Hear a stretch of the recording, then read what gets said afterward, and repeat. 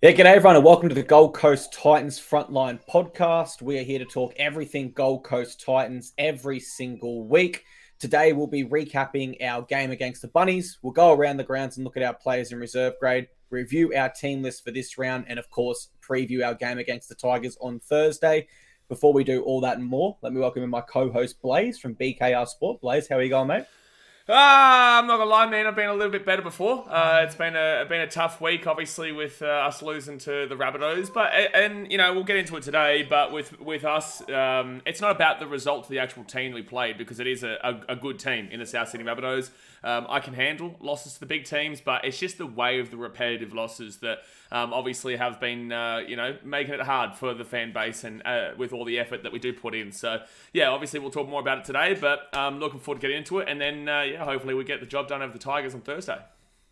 Yeah, fingers crossed. That'd be great for everyone involved in the club. Yeah, I agree with you. It is becoming a real, I guess, concerning theme with our season when you look at how great we are in one half compared to another. But let's recap that game, guys. Just quickly before we do, of course, our aim of this podcast is to always, where we can, spread positivity among the Titans fans and bring us all together, because at the end of the day, whilst we might have different views on how our team should be or should be going, we all want the same thing for the Coast, and that is success. So last week, we unfortunately did go down to the Bunnies 46-28.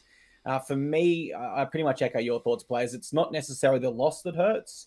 5 tries to 8. You take that against the Bunnies. I look at them as a premiership threat, and I don't put us quite in that category yet, just being completely honest. I don't think we're quite there. Just on that, like, obviously the preseason on YouTube, I made them my preseason favourites. A lot of people had the Panthers, Very some cool. people had the Cowboys and whatnot, and I was always thinking that this Rabbitohs team was primed to make a push this year. I still kind of had my doubts about them on that long-term level, with just a few areas of their game, but overall, I do think that team is a very, very good team. So yeah, look, 5 tries to 8.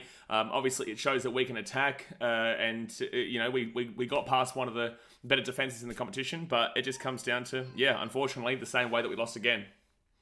Yeah, exactly right. And to play devil's advocate, I will say how we lost. We were up 22-16 at halftime.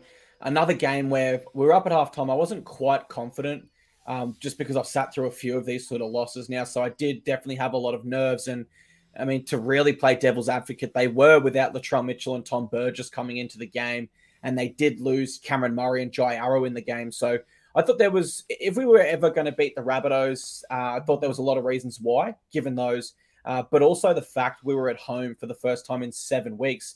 You were there live, so I want to ask, this is off script for us, but how was the crowd there? Was it a passionate bunch there at Seabuzz? Yeah, so obviously, as a lot of you guys are very well aware, I go to every single game, home or away. So it's been a real big drag this last 7 weeks. And to be fair, the opening part of the season, I think we've only had 3 home games before that Rabbitohs game, which was against the Storm, the Dragons, and also, I believe, the Broncos there. I think that's the only 3 that we've had. So yeah, it has been a big drag, and obviously we were looking forward to getting home, and we did get home, and that was great. It was a really good experience. However, obviously, out of all, and I said this before I said this before the game started when I was walking in, 7 weeks away, and our first home game is against the Rabbitohs, who have the largest fan base in the NRL. So we were always going to be outnumbered there. I can tell you, because based on all the years that I've been around this club and been on the drums in the front line and whatnot, I can tell you that I can hear the crowd, and I know when we're outnumbered.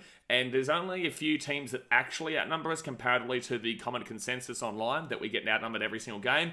But the Rabbitohs always bring a good number. They've always got numbers around the country. So yeah, look, we were outnumbered, but we did our best. It was good fun for the first half, and then it wasn't so much fun for the second half. But overall, good to be home, and the Gold Coast is the best place to live in the world. It is, and I think that's why sometimes teams like the Warriors, Broncos, Rabbitohs in this case, get such a great turnout against us. I think it's a place where a lot of people move to later in life. Mate, the Gold Coast is second Auckland. Gold Coast is the second Auckland, man. That's why the Warriors get over here. Oh, no doubt about that. I tell you what, I versed some big Polynesian boys in junior rugby league on the Gold Coast. It was a lot of fun looking back, but there was some big boys getting around. That's for sure. I look at the second half, and everyone seems to have an opinion online. This is the problem. It's a leadership issue. It's a coaching change. It's a cultural issue. I can't really put my finger on it. I think even if we're full strength, Tino and Dave didn't just play Origin. Brimson's on the field, and let's say Kieran Foran's there as well.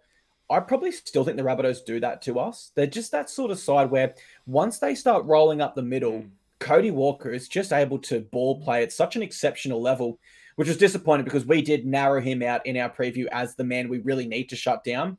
And we weren't able to, but how did you see the second half in that regard? Did you think we could have done anything different? I find it very difficult to read our games nowadays because as long I agree with what you're saying. Like the Rabbitohs were expected to do what they did, and they did what they did. However, again, in the first half, we showed that we are a genuine team. And in the second half, we did the exact same thing that we did with the Bulldogs game, the Dolphins game, actually every game, Broncos game, Knights game, every game so far this season, besides when we won against Manly, besides when we won against the Dragons and whatnot at home, and the Storm and all that, even though we still conceded 34 points in that game. The fact of the matter is that I don't know, because it's the same thing every single week. So it is just us that is continuously losing these games. Or is it the other team? But I still, because it's so consistent and repetitive, I'm thinking, well, I don't know if that was the other team at all, actually. I actually have no idea if it is the other team. I think it is just simply us. And although the other team wins and they deserve their 2 points because it is us, I don't actually know how to read the games and say, commendations on the Rabbitohs for being able to turn that game around, or same old Titans, if you know what I'm saying. I know what you mean. And yeah, that's a really great point, actually, because you can't really narrow out one team as having dominated us in the second half. And for that reason, it does leave the question to be begged. The only really trend I've sort of been able to pick out, and this isn't 100%, is tries 5 minutes to go to halftime and 5 minutes after halftime. We always tend to concede early in the half or late in the half. And I think from a momentum perspective, and also just like the general vibe of the team, how are you feeling? It's never nice to concede a try when we only had to defend a few more tackles there. Well, I can pick that out as a trend. Fun fact on that one: when I at the stadium, wherever I am, whether it's with Matty down there in Sydney or the away front line, or we're at home when I'm next to Dano, I always look over to the person next to me and I say, if we concede in this next 4 minutes, we're going to lose this game. And we do. That's exactly what happens. We concede that try. Look, the Broncos game is a prime example of this at Cbus Super Stadium, where we were leading, we were doing well, and then as soon as I think it was JC maybe who tried a cheeky little play with Reece Welsh up in the line, and then it bounced off I think Herbie Farnworth, and then Reece ended up scoring, or it might have bounced off Reece and then Herbie ended up scoring one of the two.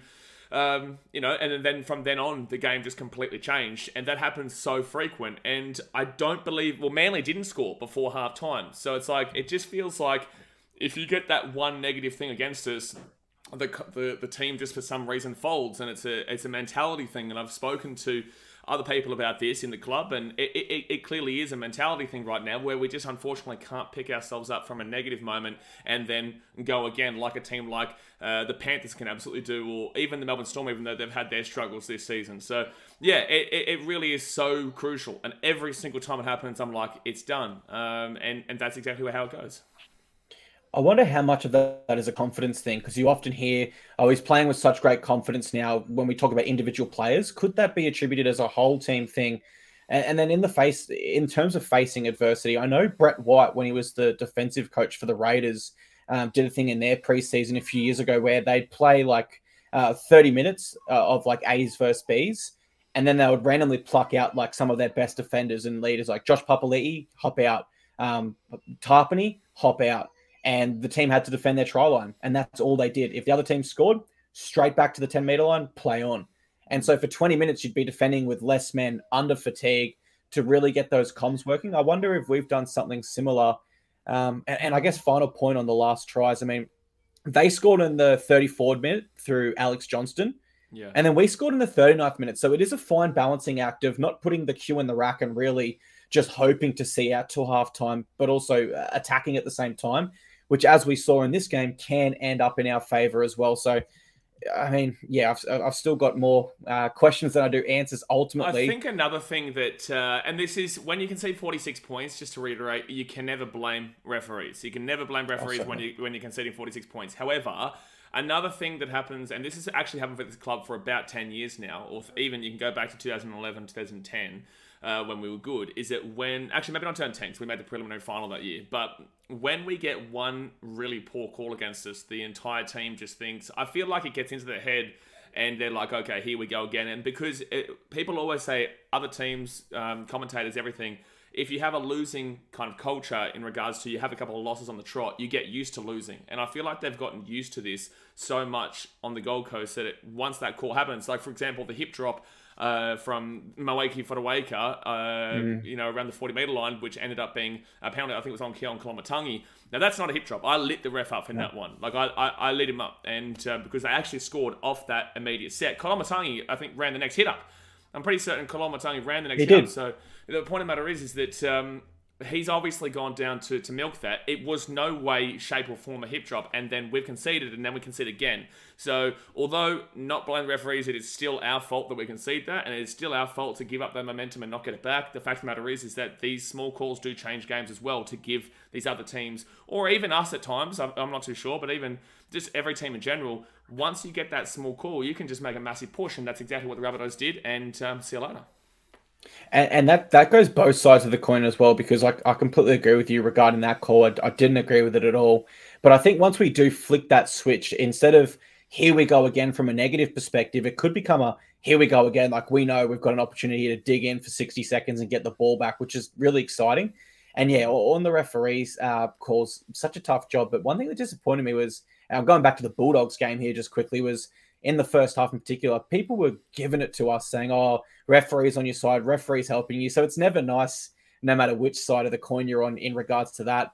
I want to get your 3-2-1 from the game. Who did you think our best player was? Who's getting 3 points? I think our best player still has to be Tino off the bench. There's definitely some other players that I still thought played well despite conceding 46, but I thought Tino Fa'asuamaleaui, as per usual, was just fantastic. And, our team is still very young, and he's very young. And although he still has a lot to learn as a captain, the fact of the matter is that he's young, he's putting everything he can into it, and backing up from Origin after a massive performance on a Wednesday in Origin to have 156 meters in 50 minutes or 60 minutes or whatever it was gigantic. So yeah, I've got to give it to Tina. And he scored the last try there, which I'm sure people that play Supercoach Fantasy would have loved. Didn't matter too much. Yep. You have him? Yeah, awesome. I have him, in the context of the game, it didn't matter too much, but it was nice to see him rewarded. Tino, to be completely vulnerable here right now, Tino is the sort of guy that when you think of a Titan and what it means to represent our club, you could literally almost cry from the passion this guy has for our club. I love him so much. I speak to him after every game, and I speak to him all the time, at the airport after the Bulldogs game, and I see his emotions. I see how much he really genuinely cares about this club. And, when I look at what's happening at the club, I have no shape or form blame for him. I think that he puts everything he can out there. And I've spoken to, Brimo before, and Brimo has just been like, oh man, he's just such a leader. He's just such a real solid leader. So it's not like he's not got the respect of the team to kind of push forward. It just seems there's some issue somewhere along the line where the team's just not getting up for that second half at the moment. But once we do, it will click. But who's your three? Are you giving the same to Tino? I went Tino as well, just to touch on what you said there. Yeah, I hate when he draws the criticism post our games. It's a team sport, and you look at some of Tino's numbers each week, some of his effort areas and plays. I don't think he could do too much more. And it's just, this is a guy that's come from the Melbourne Storm system where he's learned from Jesse Bromwich, one of the best props ever, Cameron Smith, Craig Bellamy. He's got a lot to offer for such a young age. 2 points. Who's getting the 2 points for you? Look, there's...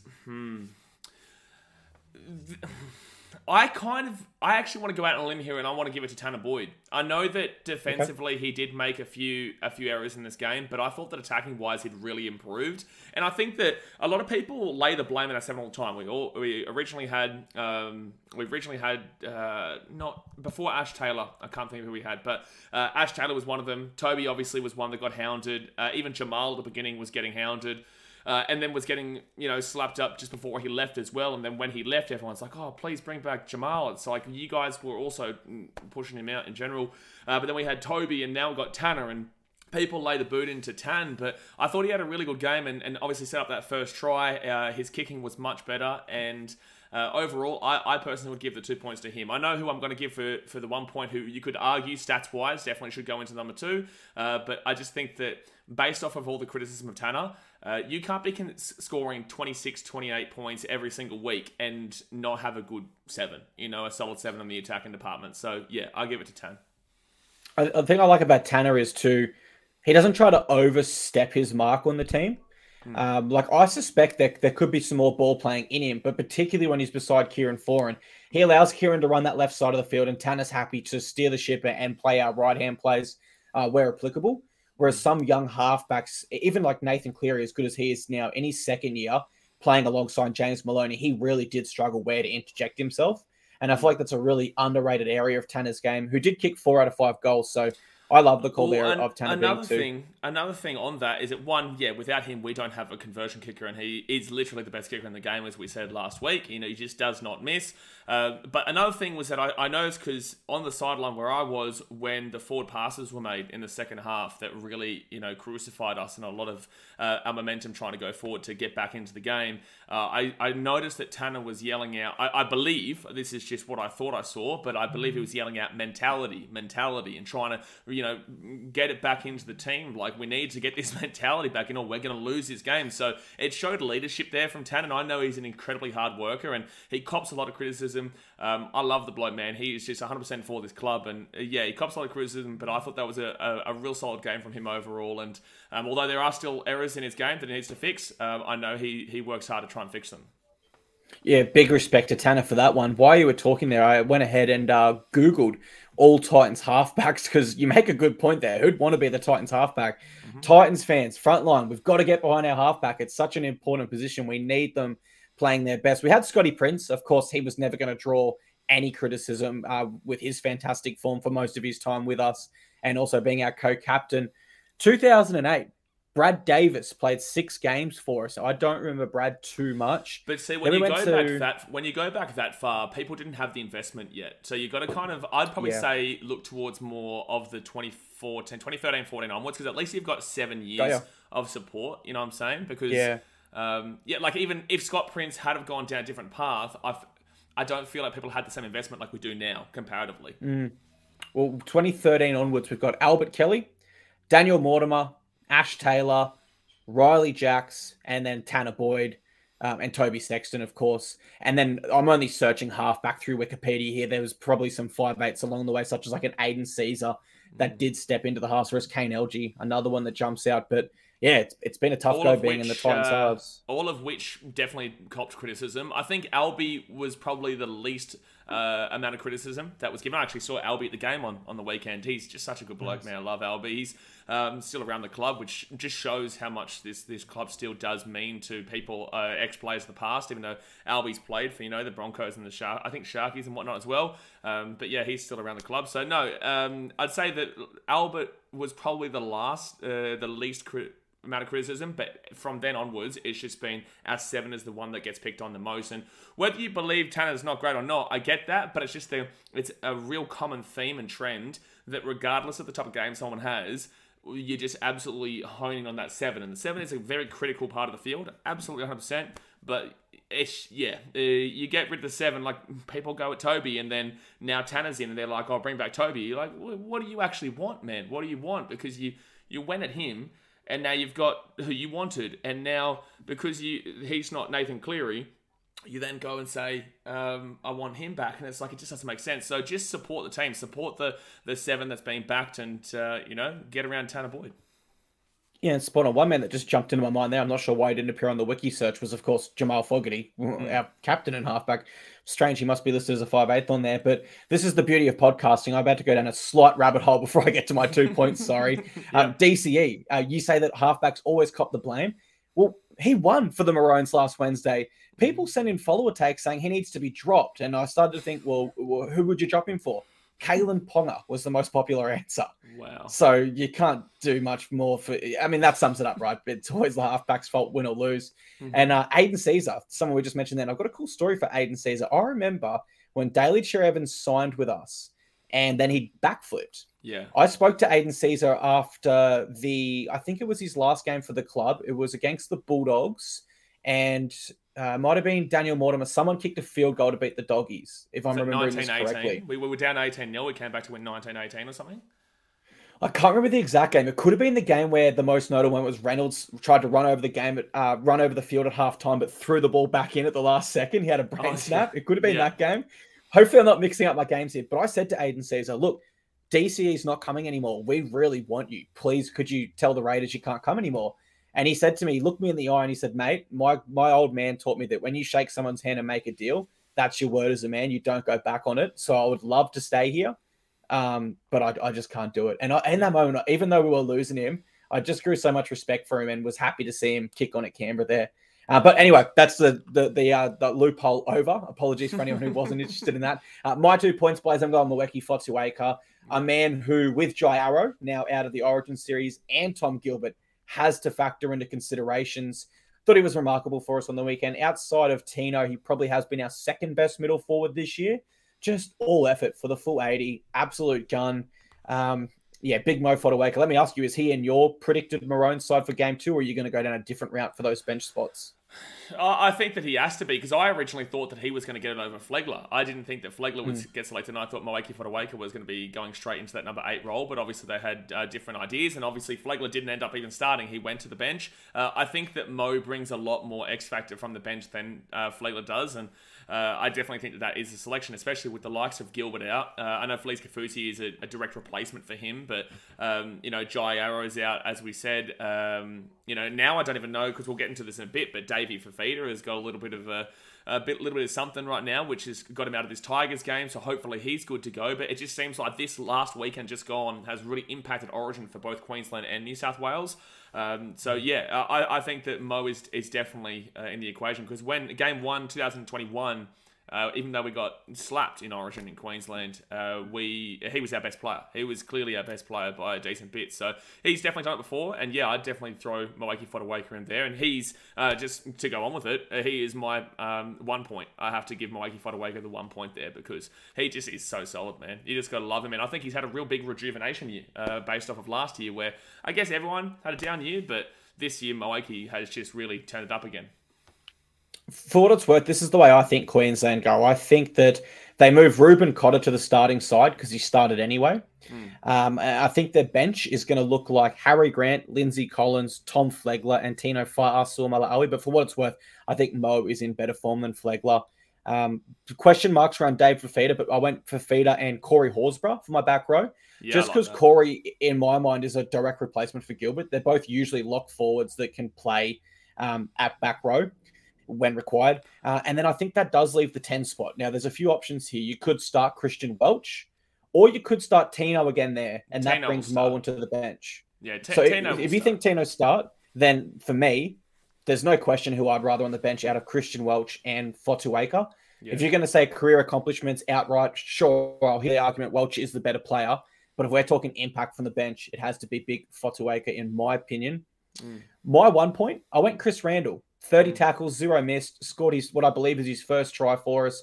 And besides that one nasty moment on Jai Arrow, which unfortunately he will miss 1 week for, outside of that, I thought he was pretty brilliant for us. And especially, in my opinion, a game where he had to be with Verrills coming back. Obviously, that puts the pressure on Randall there. But if we do go moving forward, Randall starts, defends his heart out, gives us those 30 tackles for 0 missed, and Verrills injects with his attack. I don't mind that either moving forward.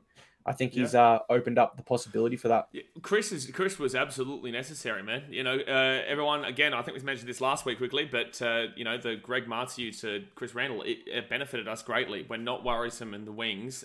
Greg is not a great defensive winger, but he's probably one of the best attacking wingers in the comp. But we've got that too. Our wingers may not be incredible defensively right now, but our attack is obviously 26, 28 points every single week. So we have no worries there, and we just haven't had that backup. So Chris Randall comes in when Verrills goes down halfway through the Dragons game, and he's been a real solid option for us that has really helped us out. And it's unfortunate that he's got suspended for this week, but we've got Sammy Verrills back now, so they're just kind of interchanging between the two in regards to injuries or suspension between Chris Randall and Sammy Verrills. And I guess if something happened to Sammy, we do have Cruz Leeming there as well. Yeah, Cruz Leeming, that was a guy we spoke about last week. We said, how does he get back into the squad? Well, he's got a big opportunity this game to have a blinder and, add another question mark to the hooker equation at the club at the moment. Going through our injury list now on the NRL Casualty Ward, we will look forward to next week and go through our team list. The only injuries I can see that are still active, of course, Jamin Jolliffe and AJ return for us this round, would be Fifita with the concussion, Kieran Foran with his toe injury, and Beau Fermor, of course, with his ACL. So we really are starting to get into pretty good shape there. We'll go to next week in just 1 second. Last, I guess, review for the round. This is something we've wanted to do on the show is when we talk about our reserve grade sides. Of course, next year, we believe we'll have our own reserve grade side, so it will be more of a natural fit. But for those that don't know, our feeder clubs are in the Queensland Cup. It's the Tweed Seagulls and the Bears. I'll take care of the Tweed game. Blaze, you go the Bears game. So unfortunately, our Tweed side did go down 34-18 to the Hunters. But I did find some positives from that in us. Toby Sexton, who could factor into our season, particularly if there's injuries or if anything was to happen at all. Toby did score a try, and he had 15 tackles for 0 misses. So a really good effort by him there. And Joe Vuna, in the match review that was written by the Queensland Rugby League staff writer, he called out Joseph Vuna as our best player and said he matched it physically with the big and strong PNG forward pack. So awesome work there. How did our Burleigh Bears go? Yeah, look, unfortunately, the Bears did lose as well. This was actually the pre-game to the Titans and the Rabbitohs game there, so I did get to watch this one. But they did go down 36-22 to the Magpies. Now, the Magpies, that was actually a battle for the top of the table because the Bears were first and the Magpies were second, and now the Magpies are first and the Bears are second. It's only separated by about 14 points differential there, so it's definitely all well and truly on there. But yeah, look, overall, Alec is playing well again. Alec is still playing well. We spoke about this last week. Scored again. 100 plus meters and 30 tackles. He's been fantastic. Mamalo had a double, 160 meters, most of anyone in the game. So overall, man, look, I'm still very confident in how Burleigh are going this season. They lost to a very, very good team. They've actually both the Magpies and the Bears have scored 328 points, exactly the same for this year. Against wise, it's just that the Bears have given up 14 extra points. So these two teams are going, tit for tat right now. The only team that has got a better scoring points than them in the Queensland Cup is the Wynnum Manly Seagulls with 330. However, they've given up an extra 50 points on defense and they're down there in 6th. So, yeah, look, I'm still pretty confident in the Bears. And in regards to the Tweed Seagulls game, that was also in Papua New Guinea. A really tough place to go. That was up there. And obviously, Hunters fans are just they love their rugby league. Obviously, we've heard that potentially Papua New Guinea are going to be the 18th team in 2026. So they're going to start to get pumped up, and but I'm still very confident in how the Bears are going. Mate, I hear you. I like it a lot. All right, with that in mind, guys, let's leave last week in the past. Let's look completely forward to next week. Let's leave last week in the past and never ever think about it again, man. That's it. It's a fresh week, Titans fans, and we've got a big game coming up Thursday, which I can't wait for. Let's go to our team list. Now, if you're watching this on YouTube, you will see that pop up on the screen. For those that might be listening as a podcast, David Fifita is the big exclusion for us. He's being rested due to delayed symptoms with his concussion. So he passed his head injury assessment on Saturday, but because of the short turnaround and the fact that he could have to play Origin, the club's made the precautionary decision just to stand him down. So that means Cleese Haas and Joe Stimson are our back rowers. Brimson returns ahead of schedule from his hamstring injury, which I'm really excited for. Nervous, just because hamstrings are so unpredictable, but touch wood, Brimo's got this, and he's at fullback for us. So that means young gun Keanu Kinney is into reserves, and Jaden Campbell remains at 5'8". I like that a lot. Jaden's shown some really promising things in attack last game. Brian Kelly, he comes in at center. So that means Philip Sammy goes to the wing, and Jojo Fafita actually drops out of the side. I think that's a little bit unlucky. And, of course, Chris Randall, we touched on it before, banned 1 game for dangerous contact. So Sam Verrills takes over the 9. That means Cruz Leeming takes over that bench spot. And Jamin Jolliffe is back, our big Irish international. Big Jimmy, we love him. Mate, what do you think of that team list? Anything surprising to you? Anything you like, don't like? Give us your thoughts. Yeah, look, I think that just to quickly go over Keanu Kinney's debut against the Rabbitohs there, obviously AJ has come back in now, the Brimdog Millionaire is the fullback. I thought that Keanu did well considering that it was his debut against a really good team. Obviously, was never going to be perfect. If you're taking on a team like the South Sydney Rabbitohs who can just put points on, they've got guys like Cody Walker there and Cookie and whatnot that just tear you up. And I thought Keanu was very, very solid. So I'm really excited to see his future when he gets more of a crack. But obviously, the big thing with our club right now is that we do have effectively 3 fullbacks. And this is the thing with Jermaine Buller that people keep going, oh, why'd the Titans get rid of Buller, who's gone to the Tigers and is killing it? He was never going to get a go. We've got AJ Brimson, we've got Jaden Campbell there, and also Keanu Kinney. I am somewhat surprised that Justin has left Jayden in that six, but I'm also kind of happy that he's left Jayden in that six because one game does not define him as a player, and I still believe in him as a six. But it wasn't the greatest game there for JC. He's going to be a harsh critic on himself as well. But I do believe in him. I know that he's 100% for this club. And then AJ Brimson in that fullback. But I'm surprised that I would have thought that Justin was actually going to put AJ into that six like he was last year with Tanner, where we were starting to get a couple of wins later on in the year. But I just do still like that. But yeah, it is unfortunate for Keanu, but he will get his turn. He's just got to wait his turn out. And then, yeah, with the forwards, it is unlucky that Davey Fafita is not there, but at least now we've got Sammy Verrills starting in that hooker role, who is our preferred hooker. No disrespect to Chris Randall at all, but Sammy Verrills was the man that we actually did go out of our way to sign to fix a lot of our issues. So Sammy Verrills was fine on the weekend when he came off the bench for a little bit, but overall, be good to see him start there. And we see Cruz come back into that interchange. But obviously, the big one for me, as I really went over last week, was Jimmy Jolliffe. He was running for 200 metres pre-season. He is just such a beast of a player, and we've really lacked that kind of physicality with a guy like that to come on. So what, Tino and Moaki are off, well, we've still got Jimmy Jolliffe to come on there.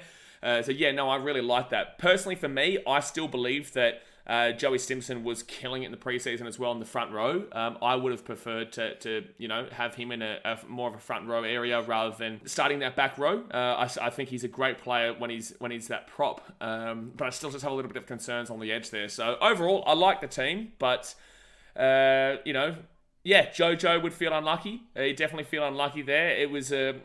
It wasn't the greatest defensive effort there against the Rabbitohs, but then again, every team goes up against that left-hand edge of Alex Johnston and whatnot. There's a reason why he's the fourth highest try scorer in the entire history of the NRL right now, because the Rabbitohs always love going down that side, and unfortunately Jojo got caught out. I don't know if that's the reason why he's gone, but Shuppy and BK, Loffy and Philip Sami, I can't really complain with that back line. Would you agree with what I said? Yeah, I agree with majority of points there. Actually, we'll circle back to Keanu Kinney. 19 runs for 135 metres. Most runs, most metres of any of our backs. So really impressive for someone in his first game. We've got to, respect that as fans and appreciate that. For Brimson, returning at fullback, I always thought we'd return Brimo at 14. And that's not to say that that's his long-term position. Of course it's not. He has to be a starter, but just because of the soft tissue injury and the nature of hamstring injuries, where if you do it once, you are immediately much more chance to do it again. But I guess with Foran out, that's the cards that we've been dealt, so we've kind of have to go with that. I agree with Stimson as well. I think he is more of a middle forward, but our question is, who else do we really have to fill that last back row spot? Could it be Aaron Shop? And maybe Jojo comes into the centres, or Phil? I'm not sure. Well, Shuppy was playing for Tweed. That's what I think we mentioned last week. Shuppy was playing for Tweed in that back row, so maybe they've been trying to, push him to be in that for a future role. I'm not too sure, but I think that. Again, this is no shot at Joey Simpson. I just think he's being played out of position personally right now, and him coming off the bench in that prop role would be brilliant, as we saw in the preseason that he was really, really doing well. So. I think that would personally be better, but you're not wrong. There's not a great deal in regards to, you couldn't be starting Cleese and Isaac Fa'asuamaleaui right now. That is a complete, rookie debutante back row, and you're going up against guys like Isaiah Papali'i and John Bateman this week, who are very, very experienced. Isaiah Papali'i has been one of the better back rowers in the game for a while, and John Bateman he's been one of my favourite players to watch for the Tigers this year as well, Johnny Bateman. So yeah, it's maybe that's our least depth area in the club right now, would be the back row, because we do have plenty of depth everywhere else, pretty much everywhere else. It's just that unfortunately that back row, we do have those two rookies there, and you can't have them both starting. So I guess that's what we have to do this week. But personally, if Davey was playing, I would have put Dave into that, the 11, and then Cleese Haas in the 12, and then I would have had Joey Stimson coming off the bench. Yeah, I think Joe Simpson's work rate's so high that it is suited to the middle there, especially once fatigue sets in and you can miss a tackle. Being in the middle there, of course, there's greater chance that it leads to opportunities as opposed to an edge. You referenced that we don't have much depth in the back row, and the depth that we do have is inexperienced players. And I had to look through our team list while you were talking. Really, the only other person that jumps out is Jacob Alec, who's yet to debut. So, I think back row is our most lean spot. And I've got to be honest, that's the area that I've written down when I look at this Tiger side where I'm most nervous is their back row. I think they've got a real edge over us with Isaiah Papali'i and John Bateman there. I feel like our middles will match up well. Utu Ikamanu, Clemmer versus Fotuaker and Faisal Malawi. That's a big battle in the middle. Sam Farrell's and Appy Coruscant. We know they're both attacking hookers, but when you get to that edge, there's just a little bit of a.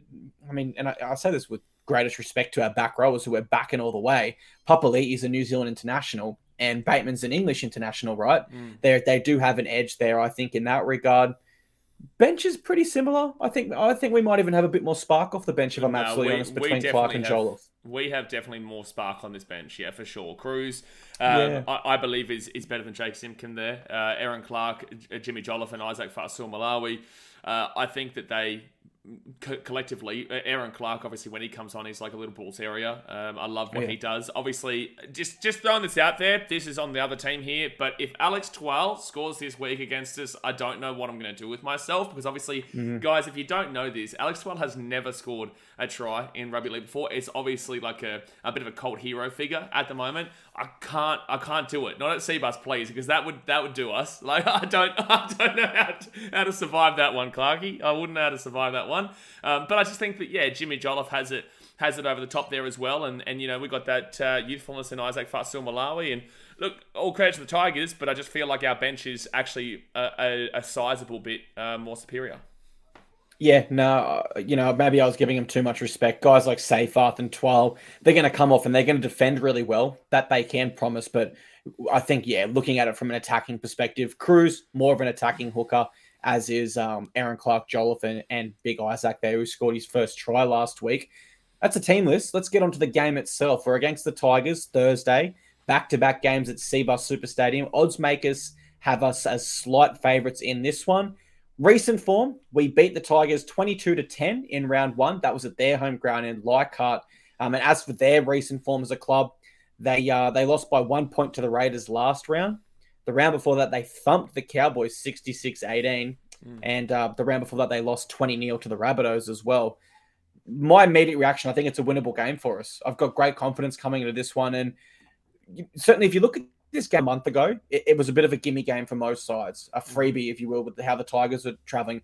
It's no longer that way because the Tigers have been resurgent, which is kind of ironic because I view this game as our chance to become resurgent and really put to bed these woes in the second half and really come out with momentum following this game. Am I being too optimistic, or do you see it that way as well? No, I definitely think that we are required to actually win this game. I think that it is a requirement. The competition is way too close this year to be losing to the Tigers. I know people might not necessarily like that I discredit the Tigers like that, but with that being said, they are the current wooden spooners from last season and are still in the bottom four there. So this is a win that you really should be required and expected to be winning if you want to be any kind of competitive going into the finals of 2023.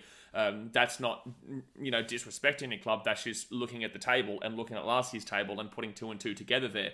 The Tigers, obviously, the thing that worries me is that they've been more of a second half team this year, and obviously we have been literally the best first half team in the competition. So we would let's hope and pray and touch wood that we don't do another situation where we go into the second half and lose our mentality again. And then obviously the Tigers are a team that can come back, but I believe that we could put a decent performance in that first half where we can then transition in and then recognize where we've gone wrong in the past. Hopefully, like we've gone through it so much now that we recognize where we've gone wrong so much in the past, and we just kind of really push through this one.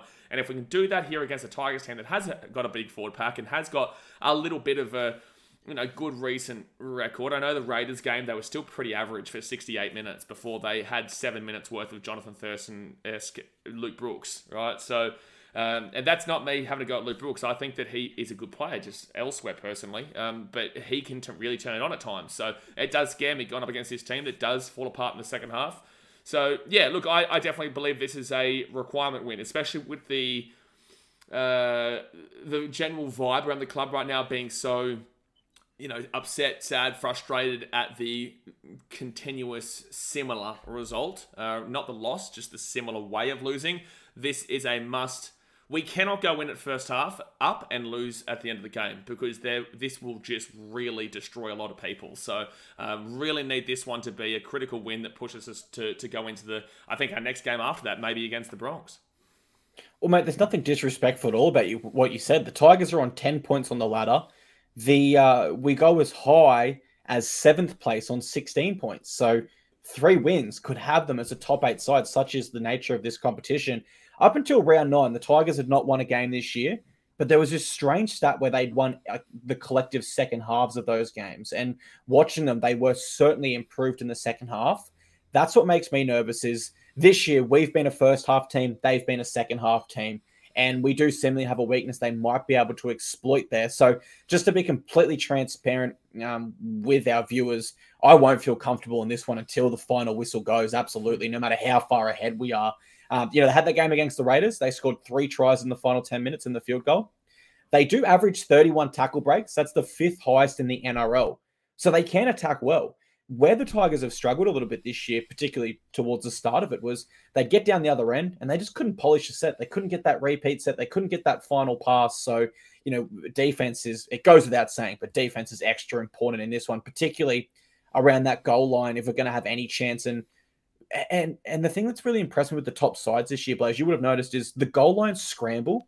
The Broncos-Sharks game is the example that jumps out to me. How many tackles did the Broncos miss? And the Sharks just couldn't score because the scramble was there.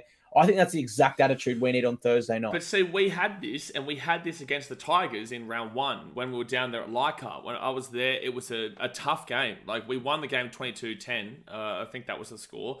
But it was a tough game. We were on the defensive back foot the entire game pretty much. And it gave me a lot of confidence for our season, regardless of who we were playing, because we were able to have that scramble. We were able to defend collectively. And I spoke to Brett White afterwards and I said, this team looks like it's got a good, defense in it. And it looks like you're doing a really good job there. Obviously, that was before we then went on for the rest of the season and we've had those issues. But overall, the last time we really had that real solid collective defensive effort was actually against the Tigers back in round 1 at Leichhardt. So it does give me a little bit of confidence there. And as fans, all we can do is support this team. And as much of a tough time as it is, I know this team has the genuine ability to be great. It really does, and that's why I'm the last person to leave the stadium usually. Every single game, I wait until Justin comes out. And Justin didn't come out until 2 hours after the game this week, so I waited there with Antonio right to the end. I spoke to the boys, I spoke to Justin, and we're all very collectively believing in what this team can provide. And I know that this is a game that we should be putting to the sword, and really, it should be our clinical game that we just take away from them. Mate, I love that passion. It's almost unrivaled across any other NRL fan base. And as Titans fans, we are very lucky to have someone like you with our club. That's amazing passion, to be completely honest with you. I think for this game, we saw what they can do once they get a roll on with the Cowboys game. Now, I'm not sure how much of you can attribute to that of the Cowboys just being shocking, but certainly when they score on 66 points, I think it was, they can roll on with some attack. And, the final 10 minutes against the Raiders, the Panthers win. The Tigers have had some brilliant moments this year. It's our job to make sure they don't have them against us. So I went to set completions. They currently completed 1% higher than us. I wasn't too concerned with that stat at all. But I tell you what, I literally almost fell off my chair. I'm not kidding you. The Tigers have missed the least amount of tackles on average across the league this year at 23 per game. Yeah, that's crazy. Yeah, that's actually a bad stat. Yeah. Because they didn't win 9 games in a row. But they still missed the least amount of tackles. I don't know what to make of that. I can't make sense of it. What I would say, there must be an error. Well, if you go back and have a look at their early games, they weren't actually getting completely blown off the park, the Tigers. Like, everyone obviously means the Tigers and laughs at the Tigers. And look, kind of fair enough as well, because they have been really poor the last few years. 13 years since they last played the finals in 2011, 12 years. So they are justifiably memeable at this point. However, this year there has been a real push. They're very similar to us in the off-season, where they've really focused on a lot of their forward areas. And I feel like they went out and bought some really, really solid forwards. It's just their backline that really does usually lack. So if they can find a backline to lag, if we can find our defense to click, we are genuinely a top 3 team, in my opinion. I genuinely believe it, because we are undefeated in the first half. If we can continue that defense into the second half, we're a top 3 team. But unfortunately, that's what we need to focus on. And for the Tigers, it really does come down to their attack, because when they're 1 through 7, not a great deal of those players would actually get too much of a gig at other teams. So That's what they need to work on, is their attack. And if they can get that going, our defensive unit isn't fantastic. But then again, they better be on their best defensive game, because our attack is still able to put 26 points past the Rabbitohs, 26 points past the Broncos, who obviously were very scrambly against the Sharks there. So we've still got that real big benefit of the attack. I don't want to be conceding more than... in an ideal world, I don't believe we should be conceding more than 14 points this week. We scored 26 against the Rabbitohs, didn't we? Yes. There's something about that number this year. Points. Oh, 28. Okay, sorry. I was going to say, because there was that game of 5 in a row. We scored 26. Was that the number? Yeah, and we only won 2 of those games, mind you. Oh, God. Yeah, the points are there. But I'm really excited for this one. I remember coming into round 1. It was a fresh season, so there was the natural excitement there. But the Tigers had made some nice signings. We'd made some nice signings. And it was a chance to prove, which sides could go on with it this year. We got the chocolates that day. And now both these teams are meeting realistically just past the midway mark of the season. So it's a really great test to see just how far we've come since that round 1 win over the Tigers. So I'm really excited for this one. And I would encourage anyone on the Gold Coast to get down to Cbus and get behind our team. I think we can win this one big time. Yeah, just on that, obviously it is a tough time slot. The Thursday night time slot with the school day, work day the next day as well. Obviously, I think it starts at 7:50 or 8 o'clock on Thursday night, so it's still a bit of a struggle to get home after work and then get to the game. It's like even the Friday games, you don't see people really start to kind of get into it until 8:10, 8:20 afterwards. So, obviously the Tigers won't have a significant fan base there, and it will be even difficult for the locals with the work and whatnot, but if you are on the Gold Coast, please come and support us. I will be there. I'll be there since gates open. I always am.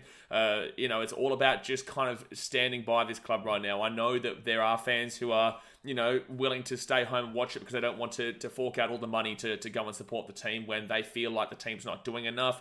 But for me, all I can do is say that I'm going to be there and hope that you guys are going to be there. I'll be on the drums. You'll hear me on the TV as you guys always do. I always get messages on BCAR Sport on Instagram, people saying, we can hear you chanting. They can literally hear my voice even at away games. They can hear it on the TV. So,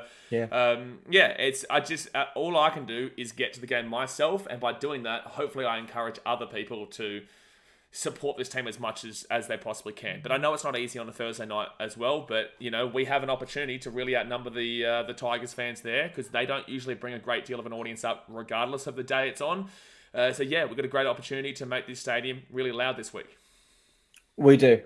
One team, one dream, one community. I know it sounds cheesy, but if you can't get down there, get down there. Our team needs everything we can get. And myself living in Canberra, I'm going to be transparent here. My hands are in the air. If you're watching on YouTube, if you're listening, you don't know what I'm doing, but I will be going to the Raiders game on Friday night for Croker's 300th, but that's because I live in Canberra. Otherwise, I would certainly be at our game. But I think that's pretty much our assessment, or our preview, rather, of the game.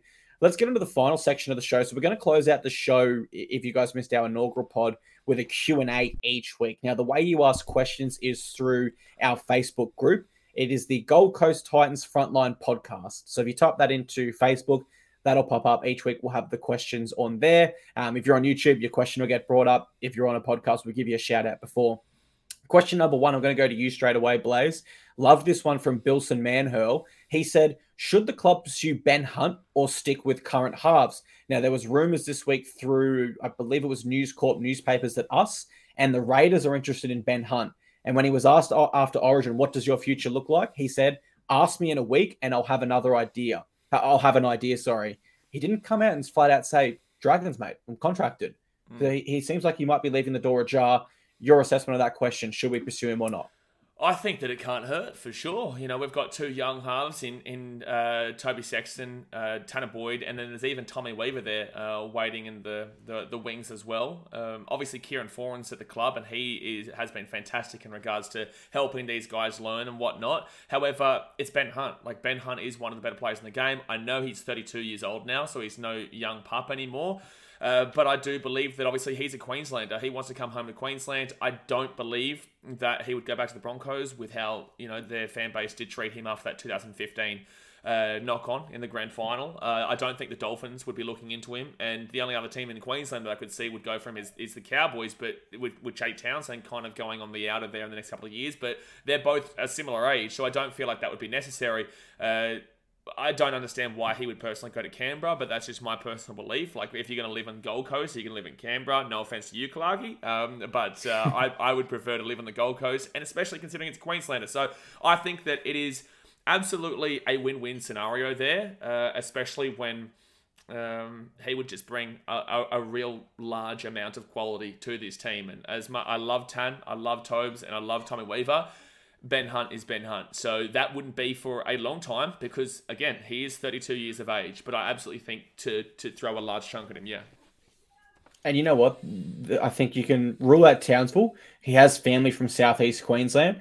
I think you can rule out Cowboys. I have a mutual friend with Ben Hunt, and he actually told me, and I believe I can say this now because sort of he's already signed it or re-signed at the Dragons, that he really wanted to come home. And that was what he told me. He pretty much is coming home.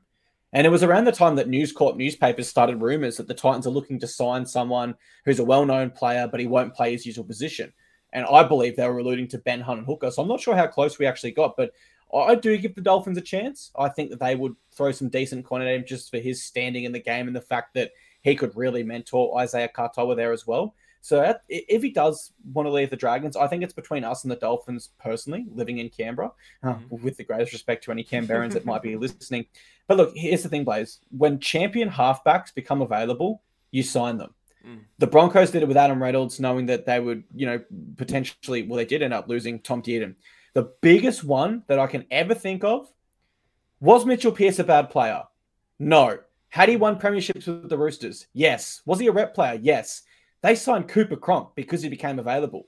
When champion players, particularly spine players, become available, you got to sign them and you got to make it work. Whether that looks like Tanner Boyd coming off the bench at 14 for 2 years, why Ben Hunt's here, whether that's Sam Verrills coming from 14, Ben Hunt at hooker, I don't know how it looks. The thing is with Tan and Toby, who I know really well. I don't personally know Tommy Weaver a great deal well, but I know Tan and Toby really well there. I know that they are 100% here for this club. So I know that they wouldn't find it offensive to come and say that, Ben Hunt is a real large necessity, because I know these guys absolutely love and adore the Gold Coast and what we're trying to achieve, and they would do anything to help this club out. So I believe that they would be supportive of the fact that, if that's what the club needs to do, then that is what the club needs to do, as long as they're being taught and transitioned, one of them into that role in the future, and potentially even both of them. Tanner could be that 7 and Tobes could be that 6 once Kieran Foran goes, because again, we'd be going really older in the halves with Ben Hunt the 7 and Kieran Foran in the 6 there. But with the fact of the matter is that they would be, mentoring these guys, Tommy Weaver, Toby Sexton, and Tanner Boyd.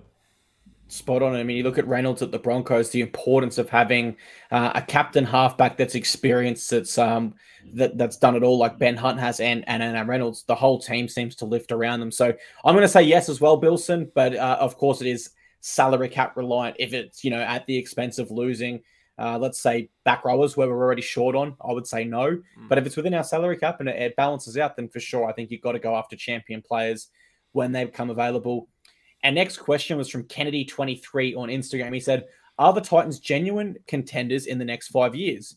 I'm going to say yes. I'm not sure how much of that is optimism as a huge Titans fan, but I do believe in this club. I do believe in the direction we're headed. I like some of our recent signings. I like some of our work in the back of office department. We've got new coaches coming in like Whitey, who we've seen at the Raiders can take teams to grand finals with his defensive structures.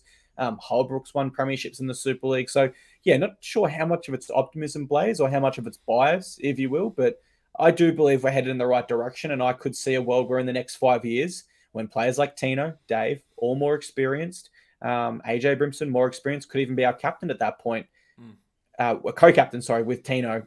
I look at it in a very positive way. I think we could do it. How do you feel about that question? Well, you know what I'm going to say, because I 100% believe it. I originally thought the trajectory that 2023 this year was actually going to be a year that we were genuinely starting to push up. I said this back in 2020, and honestly, we have all the I would say, recipe to actually make it a really successful year this year, based off of our first halves and how the club is as a whole. But unfortunately, just something hasn't clicked just yet. But we still have that ability with that run home later on in the year to show how quality we really are. So within the next 5 years, we've got that Queensland Cup team that we would have had that we spoke about last week and today as well. We would have, the general community. We've got Marsden, PBC and Keebra, those young guys coming through. Steve Mitchell is great. Dennis Watt's great. We do have a great club here, and we are building towards something. It's just that unfortunately, right now, it is one of those real frustrating periods where we know it's this close. Like, it is literally this close. Everyone has this same viewpoint that it is. We're 30. I said this to one of the staff over the weekend that we're 30 minutes away from winning a premiership. Like, I genuinely believe this team is 30 minutes away from winning a premiership, because up until the 50th minute, we are fantastic, and then we unfortunately just drop off a cliff. So actually, no, I think I said that to Justin at the end of that night, that we're 30 minutes away from winning a premiership, and we all laughed. But you understand what I'm saying. Like, if it isn't for that, and I know that the game is 80 minutes, but the fact of the matter is that when we're literally this close to being really, really competitive and significantly relevant, to the competition. So yes, I believe within the next 5 years, we definitely have the ability to win the competition. And I remember last year, or maybe a couple of years ago, maybe 3 or 4 years ago, I think it might have been Steve who came out and said that by 2030, was it that we needed to win 2 premierships, or was it 1 premiership? Yep. 2 premierships, and I think it was an NRLW one as well was the goal. Well, we have a good NRLW team this year. We do. We'll speak about NRLW when the season starts come back more around. But Steve did say that we were going to win 2 premierships by 2030. We've still got 7 years before the end of that. And look at Penrith, 2019, no one thought anything of them. And then bang, bang, bang. Grand final 2022, grand final premiership winning teams in 2021-22. So yeah, within the next 5 years, I absolutely believe we can. Mate, can you see my second monitor right now? Because while you were talking, I brought up Penrith's history of the ladder. And I was going to make the point to feed onto what you're saying. I think of when the Roosters, they went back-to-back, they started that 2018 season quite poor. A lot of people were saying, Teddy wasn't the right signing, etc. Look what they were able to do. Penrith Panthers, 2019, they finished 10th. That was the first year Ivan Cleary returned. Didn't freak out. He pretty much said, still, believe in us, we are going the right way. And here's an interesting stat. So that season, they averaged 12,000 crowd. Next season, it dropped down to 5,500. Oh, COVID, of course. That's COVID related. Disregard what I was going to say completely. I was going to say that would indicate the fans stopped to believe. How could I forget there was a global pandemic? My bad. Yep. Sorry, guys. 2019, they finished 10th. Then the next season, runners up, first on the ladder. Season after that, second premiers. Last year, of course, first premiers. And they've only lost, over the past 3 seasons, 8 games. Not including this year, of course. Which is, I'm not saying we're going to get to that level of success, but certainly the Penrith Panthers. I don't think there's any limitations to it. I genuinely don't believe there's any limitations to getting to that level of success. No, I don't think there is either. But I guess I make the point that success doesn't even have to look that sharp. Success for us could be finishing top 4 and giving ourselves every chance to, go that one step further. The Panthers are a remarkable side, and I just want to point out to fans that it was only 2019 they were missing the finals, but their fans were being told to believe because something special is coming. Kennedy 23, fantastic question, mate. Hopefully we weren't too biased, but we are. This one's from I'm always going to back in my team, man. No matter what, I'm always going to back in the team, and I genuinely believe in what I say. I'm not just, talking nonsense just for the sake of it. I genuinely believe in what I say. And I think that's so important. I love that Steve Mitchell came out and said that this is our goal in the next, or by 2030. Visualization, it's really key. Mm-hmm. Final question here. This one's from Adam Brown. I'll throw to you straight away for this one. We actually sort of spoke about it a little bit when we spoke about the team list. It's where should AJ Brimson play long-term? Fullback, halves, bench, centre. I remember Mal Meninga a few years ago said he thinks Brimo's best position is hooker. So there's certainly some options for Brimo. Where would you play him? If I was the coach, I am getting nervous about the constant re-entering of the hamstring, the hammies. And I think that I personally would love him in the centres. I think JC as that fullback and AJ into that centre role. He's a great defender. He's a really good defensive player. And obviously we need that in the centres right now. And obviously has that electric attack. You do lose a little bit of that elusiveness and that attack with him going to the centres. But I do believe that if we are to keep JC and also AJ, but then we've also got Keanu here. The fact of the matter is that, yeah, as long as AJ doesn't do his hammies again this year, or one of his hammies again this year, I would obviously keep him in the fullback. But if it happens again, I do worry about that injury continuously going in. The fullback role is something that is really, consistent with that kind of injury. So chuck him into the centres where he has to do a little less work, but also has a really significant impact there still. Yeah, I mean, I feel like I can't add too much more to that. I just echo it completely. I had him in my centers in my Titans predicted preseason side. A lot of people disagree with that and said he's wasted there. And I completely agree with you. He is the fullback until he's not the fullback. And of course, by that, I mean, we need to consult him. We need to work an entire preseason with him into potentially the centers if that's the way the club wants to go. Maybe that could also involve Shoppy becoming a back road permanently. We've got a few different options there in left field options, but I just think a spine that looks like Campbell, Foran, of course, Boyd, and then Verrills. You were about to say Ben Hunt, weren't you? You were about to say Ben Hunt just then, weren't you? No, I wasn't. I thought about it. And then, of course, Brimo in the centres. It just gives us so much attacking spark and flair. And, of course, we see in rep games and rep teams players like Latrell, Turbo, typically fullbacks, move into that centre role and thrive. And more recently at Clubland, I probably would point to Valentine Holmes as the best example. Was playing on the wing, was playing at fullback, and really found a home at centre in recent years, winning Dally M Centre of the Year. And I think Brimo's up to that. I think he's got the same skill level and talent that he could be Centre of the Year if he works at that position. So, yeah, great question, Adam. Plenty of places he could play. But, yeah, Centre is our long-term option, it appears. But as long as, just as long, again, like you said, just to reiterate before people take that out of context, we believe he's fullback until he unfortunately gets a little bit, if his injuries continue, then you put him into the centres where he can have just as much influence, in my opinion. That's it. I mean, we love Brimo. Yeah, we can't make that clear enough. He's our fullback until he's not our fullback. And that has to be, he's earned the right to, to wear that jersey every week with what he's done for our club. So yeah, I agree with you. Let's make that very clear for our viewers. We love you, Brimo. But that's all we've got time for on today's episode of the Gold Coast Titans Frontline. We will see you next week to recap that Tigers game and preview our next week. Of course, the show is in its infancy. It's still a very new show. So if you're watching this on YouTube or you want to send a DM to either Clarkie's Rugby League column, BKR Sport, or join our Facebook group, the Gold Coast Titans Frontline Podcast, and provide us with any feedback, new segments you might like to see, we are completely open to that. We want this podcast to be for the community and for the Titans fans, absolutely. But with that being said, from me, thank you very much for tuning in, and we hope to see you back here next week. 100%, man. And just before we do go as well, if you're here on the Gold Coast, Thursday, C-Bus, 7:50 p.m, be there. Titans, Tigers, let's get some good noise going there for the support for our boys. That's the main thing. So we'll see you guys next week, but let's get around. Let's get this dub. Appreciate you guys. Go the Titans.